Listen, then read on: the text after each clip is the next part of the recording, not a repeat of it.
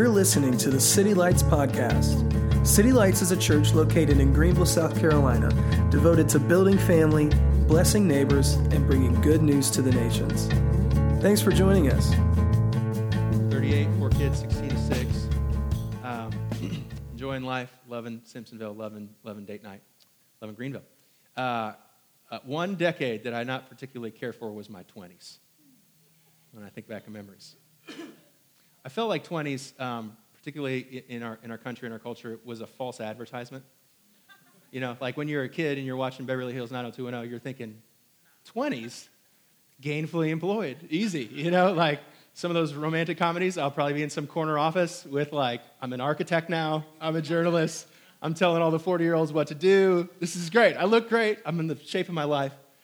And there's some cute person, they're at work and they just kind of stumble into my lap and everything's, you know, we have one little like problem in Act 2 for about 20 minutes and then we just come back and get married. Like 20s is the decade that everybody, you know, is trying to get to when you're in the modern, you know, culture.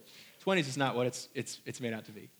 20s to me, I mean, not for me, but certainly for Kyra, was about morning sickness. I mean, it was me working as a teacher in the public high school where the kids are just yelling at me. I'm not in the corner office. I'm in the basement with that stapler and that $275 from Greenville County Schools, like buy extra export, you know, whiteboard markers. You know, my car's getting dinged in the parking lot by high schoolers. Like the 20s was just not it for me. And on top of that, you know, being married, the 20s was just this long saga of understanding that I was way more selfish than I could have ever imagined in my marriage. It's like, oh my goodness, I guess I just thought life was completely about me. And I was running, kicking, and screaming all throughout my 20s. And so, you know, if I could go back, I think what would help me, catch my bearings maybe and find a little clarity in some of that confusion is really, for me, the 20s, maybe like some of you guys, was a big decade of transition. It was a big transition phase, and I wish I could go back and tell myself that, because as much as we say that we like change and say that we like transition, if we're really talking about that word, transition, we don't like transition. We don't like transition, because this is the way I'm kind of thinking about transition, defining it there on the screen, is transition is essentially saying goodbye. And we have a category for that, like mourning, grieving, saying goodbye to like a lost one, or if we were to, you know, get a breakup or you know, walk away from a job. But really in your 20s, there's a bunch of informal and subtle and between the lines type of goodbyes that you're saying that nobody even asked you to say goodbye to. All of those habits and rhythms and the ways that you rested and relaxed, like when you got married, you said goodbye to those things. And nobody asked you for that permission. If you are a parent and you have kids, essentially what is happening through the transition of the kids in those years is as that kid is turning 10, you're saying goodbye to that 9-year-old kid. You're saying goodbye to what once was. And in the meantime, transitions also mean you're having to accept the reality, not of what you wish would be or what you thought it was going to be, but what is. You're walking into that new season of life in that transition, and you're having to come to terms with whatever it is that you thought was going to happen, unless you can tell the future, is not what is actually happening, and that's super hard. And in the meantime, you're also in these points of transition, although you're tempted to run back into the past or tempted to run away from the present, time is moving forward, and it's demanding of you that you are making decisions about what's going to be happening in the future. And you're having to decide that even if there was sorrow and ugliness and hardship in your past, there was a baby in that bathwater. And there has to be a decision right now, and nobody can make the decision for you about what you are going to leave behind and what you are going to take with you, and nobody can make that choice for you except for you. And so transitions are these really hard moments that I think that all of us are in one stage or another. I know a lot of us over here that I see, I know some of the SWU people and one-lifers over here are in this gap year season. You could probably remember being in that gap year between, you know, college and professional life, and you're trying to figure out what you're leaving behind, accepting what is, and figuring out what you're going to decide next. Some of you guys are moving to Greenville. We have 79.2 people moving to Greenville every single day, apparently, and some of you guys are basically fresh into that, and you're trying to realize as you're making, as you're getting accommodated to this new season, what exactly it is that you left behind. Maybe it's the culture, maybe it's a friendship, maybe it's just a gym that you liked. And all of those things are being accredited and being added up into this transition that is leaving us exactly where we are, to leave behind what is in the past, to accept what's in the present, and to make decisions about what we're going to do into the future. And so we open up into Acts chapter 8, and what we are experiencing in Acts chapter 8 is a church in transition. This entire book, actually, as we talked about in Acts chapter 1, is a book that we need to lens through a transitional church. We are realizing that not everything that's happening in this book is always, not all of it is sometimes, and not all of it is never, that there's things that is happening in this transition through phases on the screens of Jerusalem, Judea, Samaria, and the ends of the earth. In other words, that the gospel starts in a place where everything is 100% Jewish.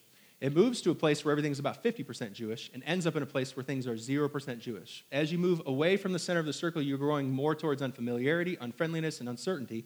And so the church is constantly moving in transition. And so where we are in chapter 8, if you look at the circle, is we've crossed the line of 100% Jewish, and we've moved into the second circle, which is the half-breed Samaritan people. And we're moving into Samaria, and we are experiencing transition. So this is what Matt read just a moment ago, and this is where we're picking up. It says, on that day, a great persecution broke out against the church in Jerusalem, and all except the apostles were scattered throughout Judea and Samaria. Samaritans were hated by the Jews because they didn't go through the exile. They weren't considered part of the Jewish law. They had basically intermingled with the Gentiles around them, and now no longer fit into the category fully of Gentile, no longer fit into the category of Jew. They were just kind of these hated half-breeds that lived around them. And so we're moving into the interior of the Samaritan region, and we're experiencing a painful transition. This is what it says in the next verse. Godly men buried Stephen. One of their forefathers, one of their George Washingtons, has risen up in the faith to preach his sermon only to be killed at the hands of the Sanhedrin. They mourn for him deeply, and Saul, this persecutor of the church, begins to destroy the church, tears it to pieces. He goes from house to house, and he drags off both men, women, and I'm assuming children, sparing no one, and puts them into prison. So we're experiencing in Acts chapter 8 a painful transition that's also extremely purposeful. It says in the next verse that those who had been scattered began to preach the word everywhere they went, and Philip went down to the city of Samaria and proclaimed the Messiah there, and people were saved and healed and delivered. So this is the most important part about Acts chapter 8, because when it is that we read Acts chapter 8, we have to remember in Acts chapter 8 verse 1 that Acts chapter 8 verse 1 is only existing because of Acts chapter 1 verse 8. That an Acts 8:1 church doesn't exist without an Acts 1:8 church.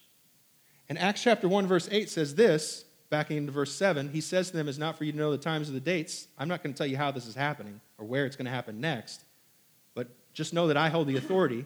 And an Acts 8:1 church cannot forget that they are also an Acts 1:8 church. And Acts 1:8 church is this: you will receive power when you receive power from the Holy Spirit when it comes onto you, and you are going to be my witnesses in Jerusalem, Judea, and where? Samaria, and the ends of the earth. In other words, the persecution not only couldn't stop the spread of the gospel, it actually spread the gospel.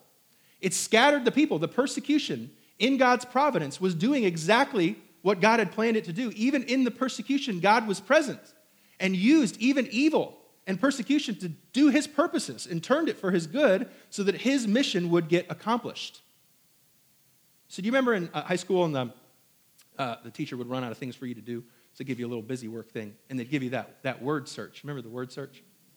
And the word search is you have to go there and race your little buddy about how many you find turkey and Thanksgiving and Halloween. And so there's a little bit of a word search that I want us to do today that you'll find in your Bibles, whatever translation you have. And the word that we're going to look for is this word attention.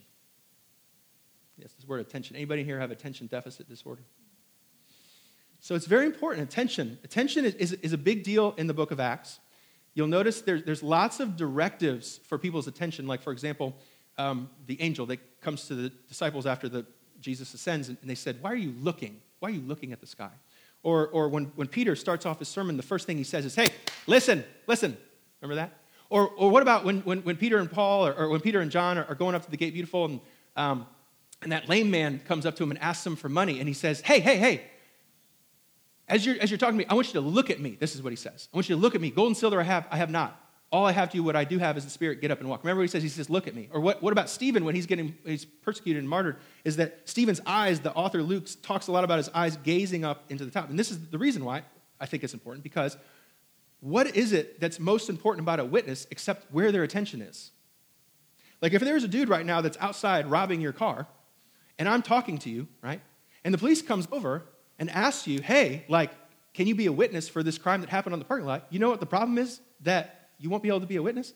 Is if you weren't watching, right? Like if I came to you and asked you, hey, how good do you think that children's ministry went? And did, the point get across? Did the kids behave? And did they, do what they're supposed to do? Well, you're going to be a little bit at a disadvantage. You know why? Because you're not downstairs paying attention to what's going on, right?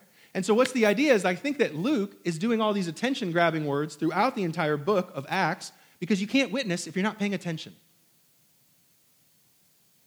Is that actually the Spirit, as it said in Acts chapter 2, is fallen off all flesh, but it won't matter to you if you're not paying attention.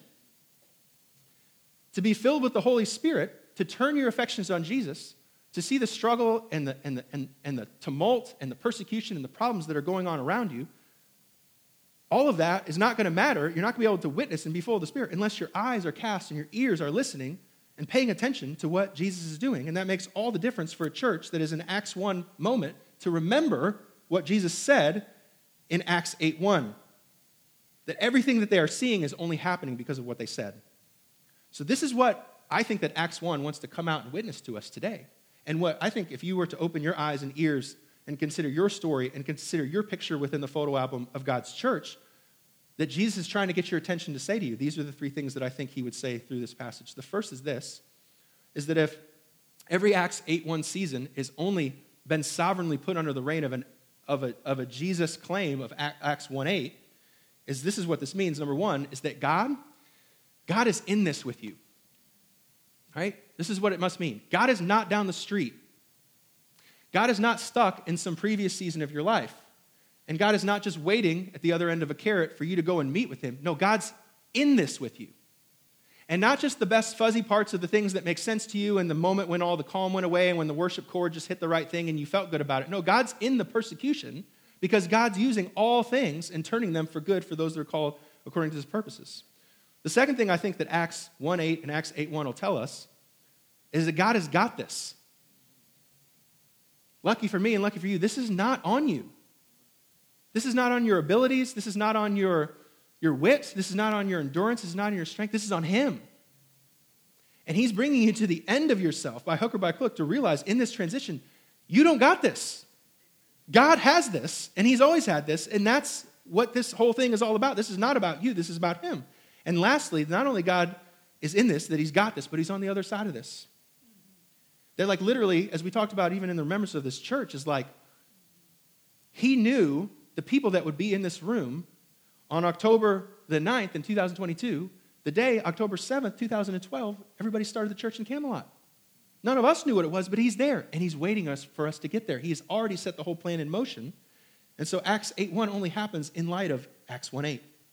God is in this, God's got this, and God's on the other side of this. So on the day that great persecution broke out against the church, this is Acts 8:1, in Jerusalem, all except the apostles were scattered. One of the big words you'll see in this chapter is the word joy. You'll never see the word sorrow in this passage. You'll only see joy. The reader's supposed to make a gap, really, of understanding where's this joy coming from. One of the things there must be joyful about is that if you look, the first generation apostles are still in Jerusalem. The church had babies. These people that are sending out, preaching the gospel, seeing healings, this isn't just like George Washington. This is like the disciples of the disciples. There is a generational blessing that's being handed down, and it's the second generation that gets scattered to Judea and Samaria. Godly men buried Stephen and mourned deeply for him, but Saul began to destroy the church. Verse 4, those who had scattered preached the word wherever they went. Philip went down to the city in Samaria and proclaimed the Messiah there. You guys remember when COVID first broke out? We thought it was going to be like 14 days. They were like, just 14 days, stop the spread. It's funny, the exact opposite. Like, we take this for granted because we see the ending of the story. The conclusion of what's happening in verse 3, according to just human nature, does not turn into Acts 4. A heavily persecuted, painful moment in the church should not turn around and not only stop the church, but spread the church in the matter of one verse. Something's missing. Something must be working between the lines Verse 5, Philip went down to the city in Samaria and proclaimed the Messiah there. When the crowds heard Philip, saw the signs and wonders like witnesses do, they all paid, there it is, close attention to what he said. For with shrieks and impure spirits, all these demons came out of people. And many people were paralyzed and lame, and they were healed. And so there was great joy in the city. We've been reading this book, me and Kyra together, called The Resilient Child. And The Resilient Child, according to Catherine Koch, I think is the doctor's name, the lady that wrote it, is the opposite of a fragile child. Like the fragile child will go to the tryout and miss the team and just accept that as their destiny, as their identity, and never try out again because they don't know how to handle the setback of trying out for the team. The resilient child could have one grandparent pass away, but not lose their opportunity to love and be in the moment with their second grandparent because they know how to experience pain and face it with resilience. The fragile child would read and get made fun of and just accept that they're illiterate and never go back and learn how to read and so forth. And so really, the author talks about the difference, the separator between a resilient child and a fragile child is really just this question: how does that kid learn how to deal with pain? Will they fear everything and run, or face everything and rise? Is what the author talks about. And so as helicopter parents, we'll put bubble tape around people. Like, it's important that, like, when that kid comes and talks about the teacher, even as Christian parents, we're not trying to offer comfort. We're trying to offer conformity to Christ. And so even if the teacher did 6 things wrong, we're asking the kid, what's the 4 things you can do better, right? Because you're going to be thrust into unfair circumstances. So if you're fragile, you'll just buckle to whatever the teacher says. But if you're resilient, you'll know what to do. And that's what matters most out of this situation, right? Like the resilient parent is looking not just for perfection, for progress. Like, I know that you made the shot, but like, what is it that worked about that? And even if you failed, you probably did something right. And so let's talk about where the progress is. Not necessarily did you win or lose, did you succeed or fail. The resilient kid can understand a sense of depth perception about where their feet are. The resilient parent is not just going to, inebriate people with ice cream and just kind of give them gifts to get them to stop feeling bad about themselves. They allow them the process of pain because pain is the gift that allows us to rise. And so the church is in a defining moment, right? Because they're in a season, an episode of excruciating pain. I mean, don't read past this. This is your kid that just got killed. Jesus, where were you? Blessed to be a blessing. Come to me, all you are weary, laden, and I'll give you rest. My kid just got killed. How about that? My dad is gone. My home is gone. My livelihood is gone. I'm in prison. Like, this is pain. This is a moment. This is a moment, a defining moment. And it's unexpected outcome. And it's not the expected outcome that this church, instead of running, decides to rise. And I think that the secret, right, to the church that has its attention on Jesus in a moment of pain, it lies right here in verse 2. Godly men buried Stephen and mourned deeply for him. The process of becoming a resilient church is not to ignore pain, but it's to mourn it. I think that this is what the snapshot is giving us from the book of Acts, is showing us that the foundation, the furnace of this church, the church is not a pain avoider. You are not made to wake up and ask yourself how to make my life as easy as possible. You are called to follow Jesus through straight lines of pain. And the church that becomes its 8-1 form and its 1-8 destiny learns how to deal with pain. And here's the secret. The secret is not inebriating, avoiding, ignoring, channeling, coping. It's mourning pain. It's crying with Jesus to meet his comfort. And an individual, a saint, a brother or sister, a church can do no ministry, painful ministry, unless it learns to mourn. Unless it learns to mourn, because in the morning is the strength. In the morning is the comfort. In the morning is the presence, because God is in this right here where we are. And so this is my question to you. It's an important question. It's maybe one of the most important questions I can ask you. Where is your pain? Because you know well as I, probably looking outside the window rather than the mirror, but maybe in the mirror as well. If you don't identify your pain will shape you. You will become your pain. It's not a question if you have it or not. It's like whether or not you are dealing with it. And here's the other point of it, is everything in an Acts 1:8 church to be a bold witness to the ends of the earth, the distance between you and that version of you is pain. You know how I know that? Because if it wasn't painful, you'd probably be doing it. The distance between us, right, and the shape that God has called us to be is is boredom and jealousy and confrontation and dealing with people. Think about all the people. Think about the top 5 people that you admire in your life, right? Now think about the opposite, right? All the people that you probably wouldn't have a lot of respect for, probably don't have an honor. Isn't the difference between them just that the first group has a threshold for pain? That the people that are walking and daily becoming the image of Jesus are learning how to have good, healthy conflict, are doing things that nobody else wants to do, are ready to serve, ready to say sorry, ready to learn, ready to be humble, right? Isn't this the formative place where the shape and the identity of the church is being formed right here in the face of persecution, where Jesus is with them? They cry out to them. Instead of running, they rise. Instead of running, they rise into this place of becoming an Acts 1:8 church, to be full of power, to be witnesses to the ends of the earth. So what the book will oftentimes do in the Bible, let alone Acts, is to have this big zoom out of a big commotion that happens in the crowd and then zoom into a certain individual in that crowd. So the individual that we're looking at in the mass of the Samaritans is Simon, the magician, the David Blaine, right, of Acts 8. And it says about this guy, Simon, now for some time a man named Simon had practiced sorcery in the city and amazed the people of Samaria. He boasted that he was somebody great. And all the people, both high and low, gave them, their attention. And exclaimed, this man is rightly called the great power of God. And they followed him because they were amazed for a long time of his sorcery. And they believed Philip as he proclaimed the good news of the kingdom of God. In the name of Jesus Christ, they were baptized, both men and women. Simon himself believed and was baptized, and he followed, and watch this, Philip everywhere, astonished by the great signs and miracles that they saw. So what you see in Acts chapter 8 in the very beginning, or Acts chapter 8, verse 9, the second little section about Simon, is there's a record of attention. Like it says basically in the beginning, this whole culture was really formed around this magician, this sorcerer, that all of their attention could not get away from Simon the sorcerer until Philip showed up. That the Spirit of God was greater than the sorcery, and so the attention went from the sorcerer to the Spirit, except for Simon.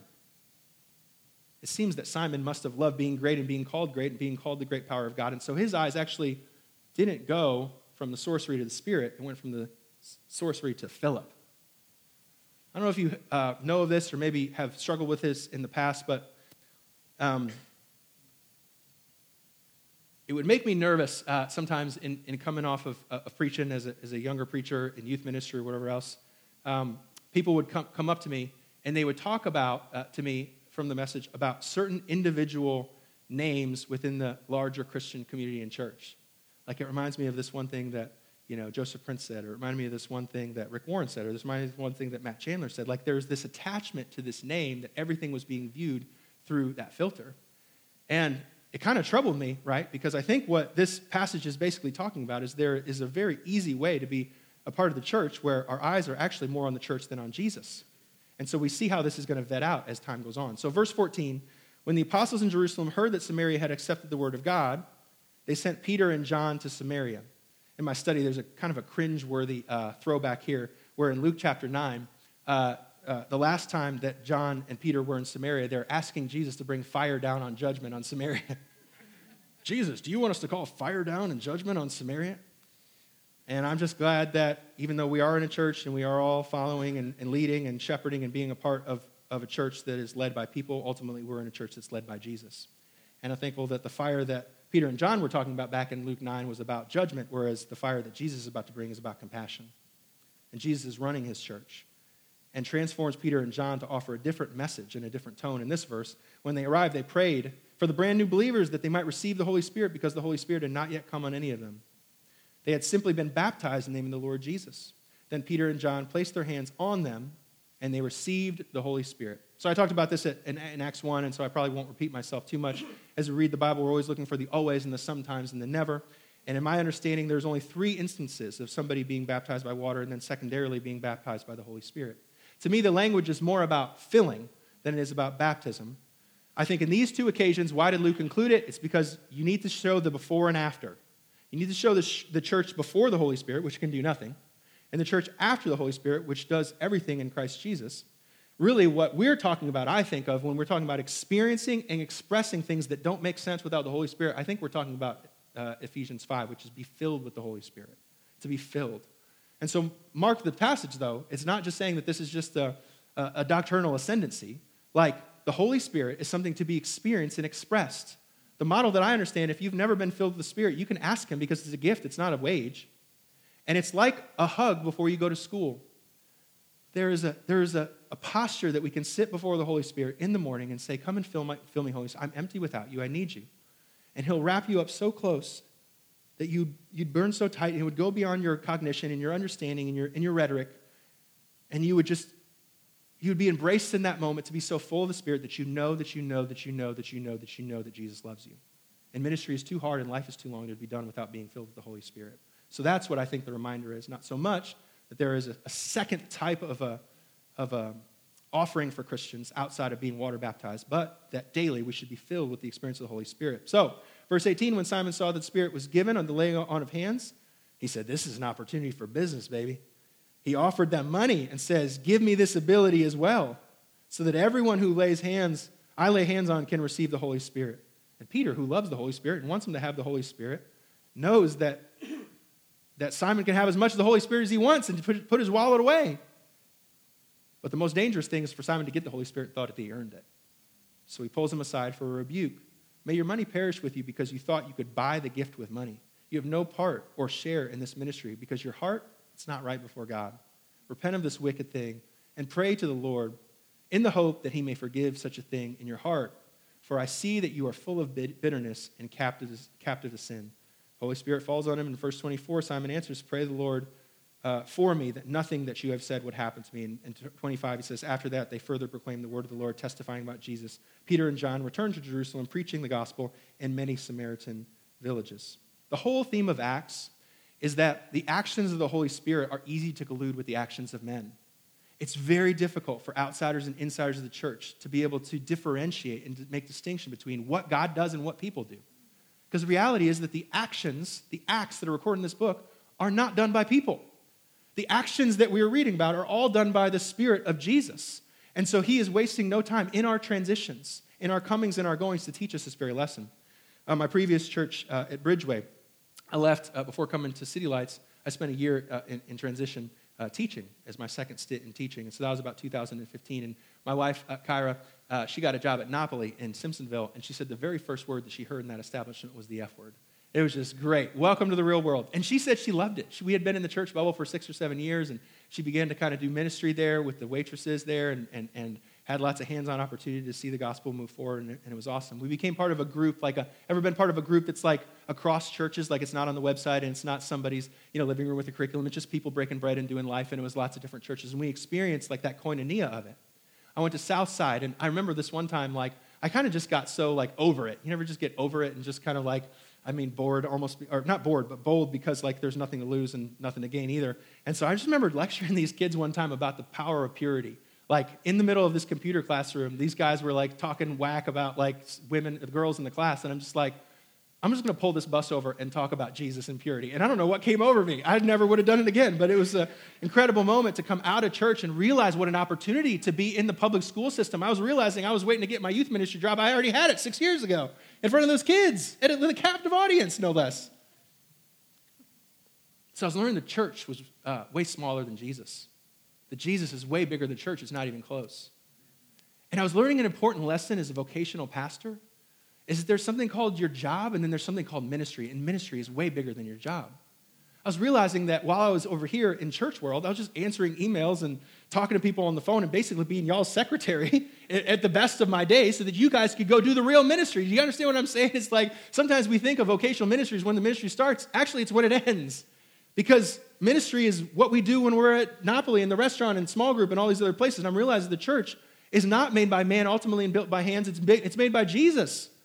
It doesn't matter what's going on in the church, to define and contain what Jesus is doing in the kingdom of God. And so here's what I know about you, and here's what I know about your transition, is he is wasting none of the pain within your transition to teach you that you're not doing ministry that Jesus is.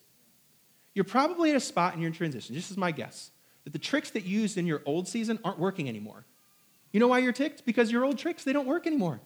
The old ways that you organize things and you had everything in your little sandbox, you had all your buddies and you're in the youth group and everything's working out. You know where those things are? Well, they're not here anymore. To teach you what? That those weren't made by you, they were made by Jesus, and he can go ahead and make some other new things for you in this season just as well as he did the last one. He's taking you to the end of your limit to show you that the things that you had in the last season weren't made by you. And it's imperative that you understand that. It's imperative that you understand that the things that were in your last season are just as replaceable as the things that he's going to bring into this new season, because you have to be brought to the end of your ability to realize that you are called to do everything that you possibly can to serve the kingdom, and it's not enough.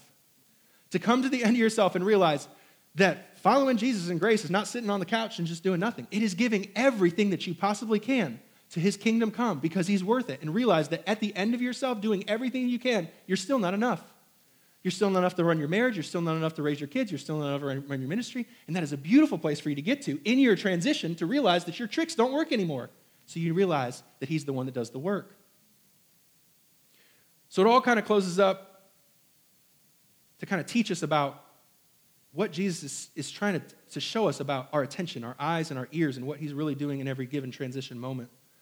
So we go out, really, even beyond the 50% Jewish. We go out to the 0% Jewish, to Ethiopia. Ethiopia was a coined term back then to basically mean Timbuktu, or another way of saying the ends of the earth. So here's this other individual within the sweep of this larger Samaritan revival, this Ethiopian eunuch. I'll call him Eugene, but Eugene, the Ethiopian eunuch, is on a trip. And so Philip, this disciple, who's in the middle of this revival party in Samaria where everybody's getting healed and saved and changed and all that stuff, he's not following the crowd, he's following the voice. And so the voice says not to stay in this place that is becoming more familiar, becoming more friendly, becoming more secure. The voice is calling him out into the desert to go and find Eugene. So Philip says in verse 26, the angel says rather, now an angel of the Lord says to Philip, go south. Go south to the road, to the desert, 80 miles on a word. One word, 80 miles in the desert, away from familiar into unfamiliar on the desert road. It goes from Jerusalem to Gaza. Verse 27, so he starts out on his way, and he meets the Ethiopian Timbuktu, ends the earth eunuch. From far away. An important official in charge of all the treasury of Kandake, which means Queen of the Ethiopians. This man had gone to Jerusalem to worship, and on his way home, he was sitting in a chariot reading the book of Isaiah, the prophet. The Spirit told Philip, go to that chariot and stay near. And so listen to this. As Philip witnesses, he hears go, so he just takes it as run. Verse 30, Philip runs to the chariot and heard the man reading the Isaiah, the prophet. Do you understand what you're reading? Philip asks. I've talked about this before. The Bible's like meditation literature. It's not like a RoboCop, like one movie that you saw one time one summer. It's like more of like a Shawshank Redemption you watch like 50 times over and over, and you get something new every time. Like Memento or Inception. Every time you read it backwards and forwards and see it, you catch something new. So I think that's exactly what this Ethiopian eunuch is doing. I think he actually read, because this passage that he's about to read to Philip to have interpreted is Isaiah 53, but I have a sneaking suspicion he had actually read 56 and went back. Because this is what Isaiah 56 says. This is what the Lord says, maintain justice, do what's right, for my salvation is close at hand. Verse 2, blessed is the one who does this, and the person who holds fast. And then verse 3, this is the part where the witness starts to hear, when the eyes open and the ears listen. Verse 3, Isaiah 56 says, let no foreigner who is bound by the Lord say, the Lord will surely exclude me from his people, and let no eunuch complain, I am a dry tree. A eunuch is somebody that is emasculated for the sake of the king's service. They're known as very great servants because they got nothing else to do, and they're super focused and locked in on the loyalty of the king or the queen. And so it says, to the eunuchs who keep my Sabbath, who choose to please me and hold fast to my covenant, to them I will give within my temple and its walls a memorial and a name. Eunuchs couldn't have a name. They didn't have any kids. They couldn't pass down their name biologically. To love the name of the Lord and to be his servants, all who keep the Sabbath without desecrating it and who hold fast to my covenant. And then it says this, verse 7, these I will bring to my holy mountain and give them joy in my house of prayer. Their burnt offerings and sacrifices will be accepted at my altar.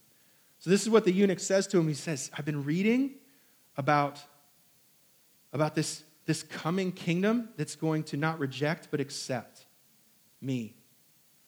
It's going to allow an outsider to become an insider, and I can't quite get my mind around it, and I feel like as I chew it backwards and forwards that my spirit is led to this verse. This is the passage of Scripture that he was reading. He was led like sheep to a slaughter. Who is this? A lamb before the shearer is silent.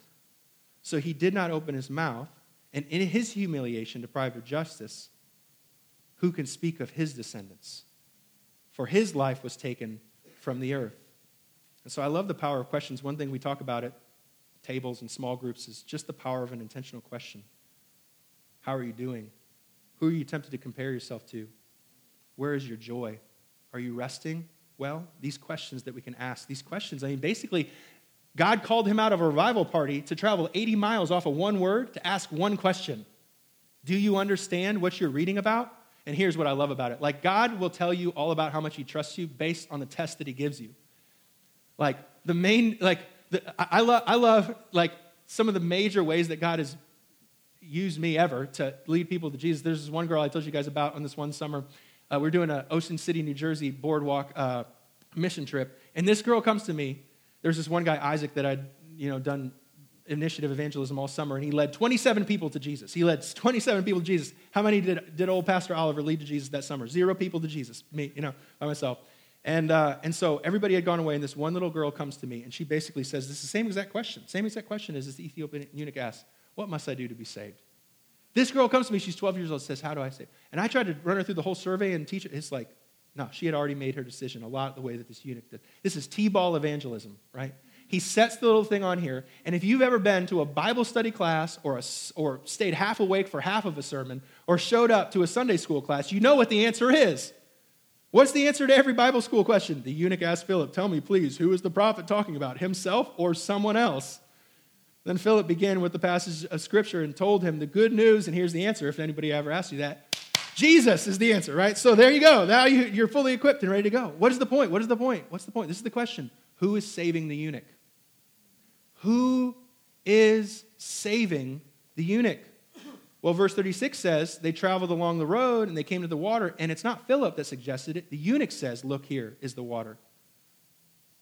Who can stand in my way of being baptized, since all the barriers have been broken down of the Jewish code? Verse 38, and he gave orders to stop the chariot. It was the eunuch that told them to stop the chariot. And then Philip and the eunuch went down into the water. Philip baptizes them. And when they came up out of the water, the Spirit of the Lord suddenly takes Philip away. And the eunuch did not see him again, but went on his way rejoicing. Philip, however, appeared at Azotus and traveled about preaching the gospel in the towns until he reached Caesarea. So the whole point is, well, it's not really Philip's gig. He basically asked one question and then said the word Jesus, and that was all that needed to take, right? Well, then you move to the eunuch, and you're like, well, the eunuch kind of was doing the Bible study, and the eunuch pulled the chariot over, and the eunuch found the water, and the eunuch said to be baptized. But really, as you look at the last of that verse, it's not really Philip or the eunuch. Who is it? It's Jesus. It's the Spirit of Jesus, and it's not even, you notice, there is not one sign and wonder on this evangelistic crusade. There's not one healing. There's not one sign. There's not wonder. There's just the Spirit of Jesus. There's not even a New Testament. There's just one little scrap of a scripture that could mess with somebody's heart for long enough that the soil would be turned and the evangelist could go out and just say the word Jesus and they would want to get baptized. And then at the end, there's this transportation where this guy apparently gets taken up physically just to remind the reader what Simon the sorcerer cannot understand, is that this thing is not done by money, right, in hands, in human hands. It's done by Jesus. It's always been Jesus. Jesus was in the chariot. Jesus had the chariot, and Jesus was already on the other side of the chariot. And so this is why it's so, so important in a modern age when our phones are buzzing constantly and we're constantly inundated with attention deficit disorder and all these things are pulling us other ways. Like, we don't live in Acts chapter 8, but we have a Saul that is bullying us. There is something that I guarantee you, if I sat down with you in terms of your journey and your path and your road, the thing that God's calling you on, it is terrifying you. You have a paralysis in you in some place. Maybe it's your marriage, maybe it's your kids, maybe it's your ministry. I don't know where it is. But there is something that is immovable, and is continued to talk to you, right? And this is what Jesus is saying. He's like, I'm in this with you. And instead of ignoring that pain, he says, I want you to come to me with it. I want you to mourn in your pain that you might find comfort, because I'm in this with you. If it's not for the bully, the other thing that, right, that's going to get you. If it's not the bullying of Saul, it's going to be the bribery of Simon. It's going to be either your attention focused on what you're doing and your abilities and how you did it and what your plans are and what your failure is and what your track record is or what somebody else did or what their track record is. And the last thing you're paying attention to as you're getting bribed by the spirit of Simon is focusing on the spirit of Jesus. And both of these things, whether it's a Saul or a Simon, are trying to pull you off the road. But this is the deal, is that witnesses don't get to Timbuktu without attention on Jesus. We cannot afford to give any attention to our bullies or our bribes and lose our attention on Jesus. Because Jesus is the one that's saving, Jesus is the one that's healing, and Jesus is the one that's delivering. And so it's not on us, it's on him. And he is on the other side of this thing, all the way to Timbuktu and beyond, bringing the kingdom of Jesus and bringing in eunuchs far and wide, drawing the nations to himself. And so this is, I think, what would be the profitable question to be asking ourselves at the end of a chapter like this, is just simply this question is like, where is Jesus working? The truth is that you're not going anywhere this week that Jesus already isn't. He's not saying, here's a problem in which you need to bring God where he's needed. He's saying, here's my presence where you can join God where he's working. He is already in the chariot. He's already moving the chariot. He already has the whole thing set up, and he already knew 10 years ago where you were 10 years ago, and he's waiting for you to show up to it because he's in it, he's got it, and he's on the other side. So where is Jesus working? And so then the prerogative question just becomes, how can I join him in what he's already doing? This is the good news, I think, that in a transition season, we're actually in a great place. Because when you get pulled away from your comforts, and I mean anything from like your in-laws and your parents and the comfortable rhythms of the things that open up in vacancies, all of those vacancies are opportunities to learn to lean on him. In these transitions, as you're stripped away from what's behind, as you make decisions about what's in the future, you're actually in a fantastic moment to recognize what you're seeing is only what he's already said. And this whole thing is a setup that he is with you in your chariot, that he has your chariot, and he's on the other side of that thing waiting for you to join him in what he's already doing. And so this is my invitation, I guess, to myself and to all of us, is to do the word search. And as you are looking out on your calendar and as you're looking out in your week, where is he working? Does he have your attention, or is your attention somewhere else? Is your attention on the bully? Is your attention on the bribe? Or is your attention on him, on Jesus? Because where he is working is where we're called to be. Thanks again for joining us. If you have been encouraged or challenged by this message, please give us feedback by leaving a comment on this podcast. For more information on our church, visit us at www.citylights.cc.